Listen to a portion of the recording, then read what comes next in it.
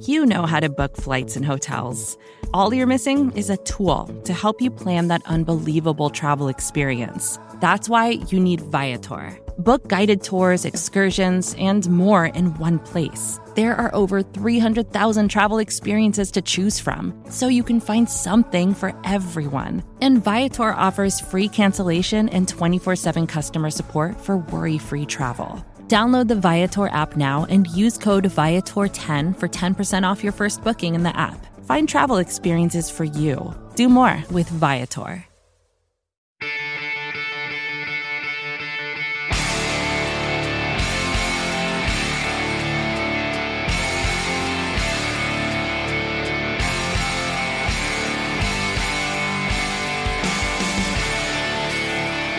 Fellas, listen up. All you ever asked for is an opportunity. You got it today. Where else would you rather be than right here, right now?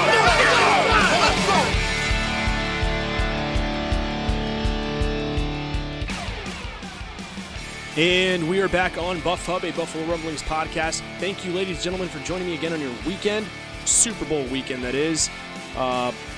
Very eventful last weekend, obviously, seeing all the Buffalo Bills players do their thing at the Pro Bowl. Some people had mixed feelings about, the game and whatever have you. I think, look, players do not want to get hurt. I think it's way more competitive just playing a flag football game where you have these guys that are extremely talented on a shorter field, way more action, actually getting after it versus just touching each other and trying to, hug each other down to the ground. So I'll take it. I know some people won't, but yeah, guys, we're here, and obviously we will talk Bills, but there's a lot of things happening in sports, and it's so wild. So many things are starting to transpire, not only in the NFL world, but the NBA world. Any Phoenix Suns fans out there, breaking news, Kevin Durant's there. Then you got Kyrie Irving going to Dallas. I mean, I'm an Orlando Magic fan, so basketball's always on my radar. But it's pretty awesome. I think it's a great day to be a sports. Great couple of weeks to be sports fans. I know some people that are Bills fans, but then they're fans of so many other teams and so many other sports. It's incredible. How we all find ourselves as Bills fans following so many different things in the off season. It's already the offseason for us, and people are already talking about who they want the Bills to draft. I am not there yet. I think some time needs to trickle and form some things. And sometimes you have one guy on your radar, and he ends up either going undrafted or he goes to some team in like the 6th round. It's just I like to wait a little bit later in the offseason to actually get a hold on what I think my projections are. Excuse me for the rusty tone of my voice. Been yelling over Jets all day long. But I will try to finish this podcast and talk Bills. But guys, look, this is going to be a very interesting offseason. I think that something we have to take into account is that this is absolutely uncharted waters for this entire organization. And I also want to get back to something that Kim Pegula, the storyline hitting about what happened. It's just it hit me so hard in the gut, reading into it, and really seeing what they're going through as a family. And my prayers and my heart is going to them every single day. The fact that the Sabres and the Bills they're relevant, I know for this family is so special to them to help them just pull through and get through, what she is battling right now. And to see their daughter, just on the biggest stage of tennis. You can't make this up. And yes, it's like we look at all these. It's just one storyline, right? And look at Damar Hamlin getting recognized. You ever just just sit back for a minute and not be bitter on your social media platforms, wherever you're at, and just be thankful that you have a team that is relevant. I know some guys that have a team that is absolutely in the worst state possible to not even rebuild. I mean, they don't know where to start. And the Bills have built something that's here to last. And obviously there are teams that are better. And they have pieces and they have things that just, appeal to certain players that are active as we're speaking. But the draft is every year, right? The offseason can change everything at the flip of a switch. Like, knock on wood, right? Tom Brady's retired, and then what happens if by the flip of a switch he decides, you know what, I don't want to be retired anymore, he goes to the Miami Dolphins. Aaron Rodgers gets traded to the Jets, or he gets traded, to the Raiders. Like, it's such a wild period of time that, it's this. What I'm excited about is to see the resiliency and the response to what has happened, not only to the city, but to individuals in this organization, the Bills organization, and to see what comes out of this. I know, like, it's hard to see light out of the dark, but I am a big believer in that. I really do believe that really good things can come out of, positives can come out of negative situations, and I really do think that there's such a sense that they have, because this team, right, this city, this organization has great leaders, and I know that they have the resolve and they have the mental capability to bounce back and figure this out and understand where they went wrong, right? I mean, they literally flipped this Buffalo Bills organization upside down within 2 years of Sean McDermott at the helm. So, yes, there's going to be changes. There's going to be adjustments. There's going to be things behind the scenes we don't even know about. If you're going to ask me, now that I've kind of digested a little bit, it's funny, but for the first coach to get fired was the safeties coach. It didn't really hit me up until a couple of days ago, but like now I'm really starting to think, man, because the defense is so built on a solid rotation at the front four and two safeties, and Micah Hyde and Jordan Poyer doing their thing. Everyone else just gets better and better because of that healthy balance, right, with the secondary and the pass rush and stopping the run. Obviously, Matt Milano goes to the Pro Bowl, as I called it. I knew he was going to have a great year. Super happy for him and his talents. And look, now that he has the open lanes to not only attack the quarterback, but to, frustrate offensive lines and game plans, it all came from a better defensive line and opening up those lanes before you had a body from the offensive line getting up there. But yeah, there's obviously a lot of things that we can nitpick about the Buffalo Bills, but this is not the podcast to listen to today to figure out what to nitpick. I'm not going to. I'm not going to sit here and pretend and act like I am an expert at football. I'm not. Are there intricacies, that I try to understand? Absolutely, as everyone does. I'm sure you just do it on your spare time and you pretend you're an NFL analyst, whatever, and you think you're a GM. Look, I am not going to sit here and pretend that I have all the answers and I believe I know what's happening behind the scenes. There is it's like, think about it this way. You go to work every single day with 20 to 30 different people in your office, in your workplace, whatever it is, and you don't even know, and you interact with them sometimes from 8 to 12 hours a day, and you don't really even know what they're like behind closed doors. Most of the time, right? How are we supposed to know what this team is really like behind closed doors? There's no reality TV show. And if there was, I'm pretty sure some people would be asking this GM and this coach to can a ton of players off of this team because it is a very high emotional sport. And when you see things spill on to the field during a game or whatever have you, it's probably worse behind the scenes. It's like dealing with the big family. So the fact that they were still able to finish the season strong. Yes, they went out on a sour note where it just felt like the lights just kind of dimmed out into that Bengals game. But man, they still won the division through all of that, marched through adversity. There's a lot to be proud of, and I think that's where I'm standing on this podcast today. I really do believe that they have a plan to attack the weaknesses of this team, refine them, and I think, look, I think a lot of pressure is going to be on this scouting department. I really do believe that.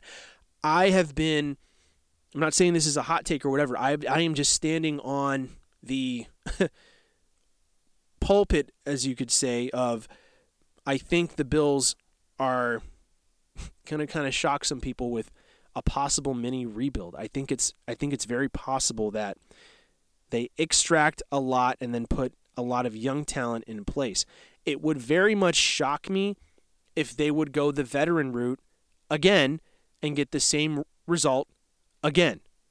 Like, if your captains are saying it's the same thing every year, nothing's changing, well, yeah, I mean, you use the same method you tried last year. You brought in another pass rusher to try to complement your pass rushers, right? Mario Addison, Jerry Hughes, and, that whole debacle that happened in the playoffs. And we thought they were good enough. We thought they were solid enough, and then it wasn't good enough. And then we get Von Miller, and then we beat Patrick Mahomes. We go on a pretty good run in the beginning of the season, and then we start to hit these roadblocks, and then it's obstacles, and then injuries, and then it's just like, okay, so who really screwed all this up? Well, we're finding out black and white right now. Like, the proof is in your face.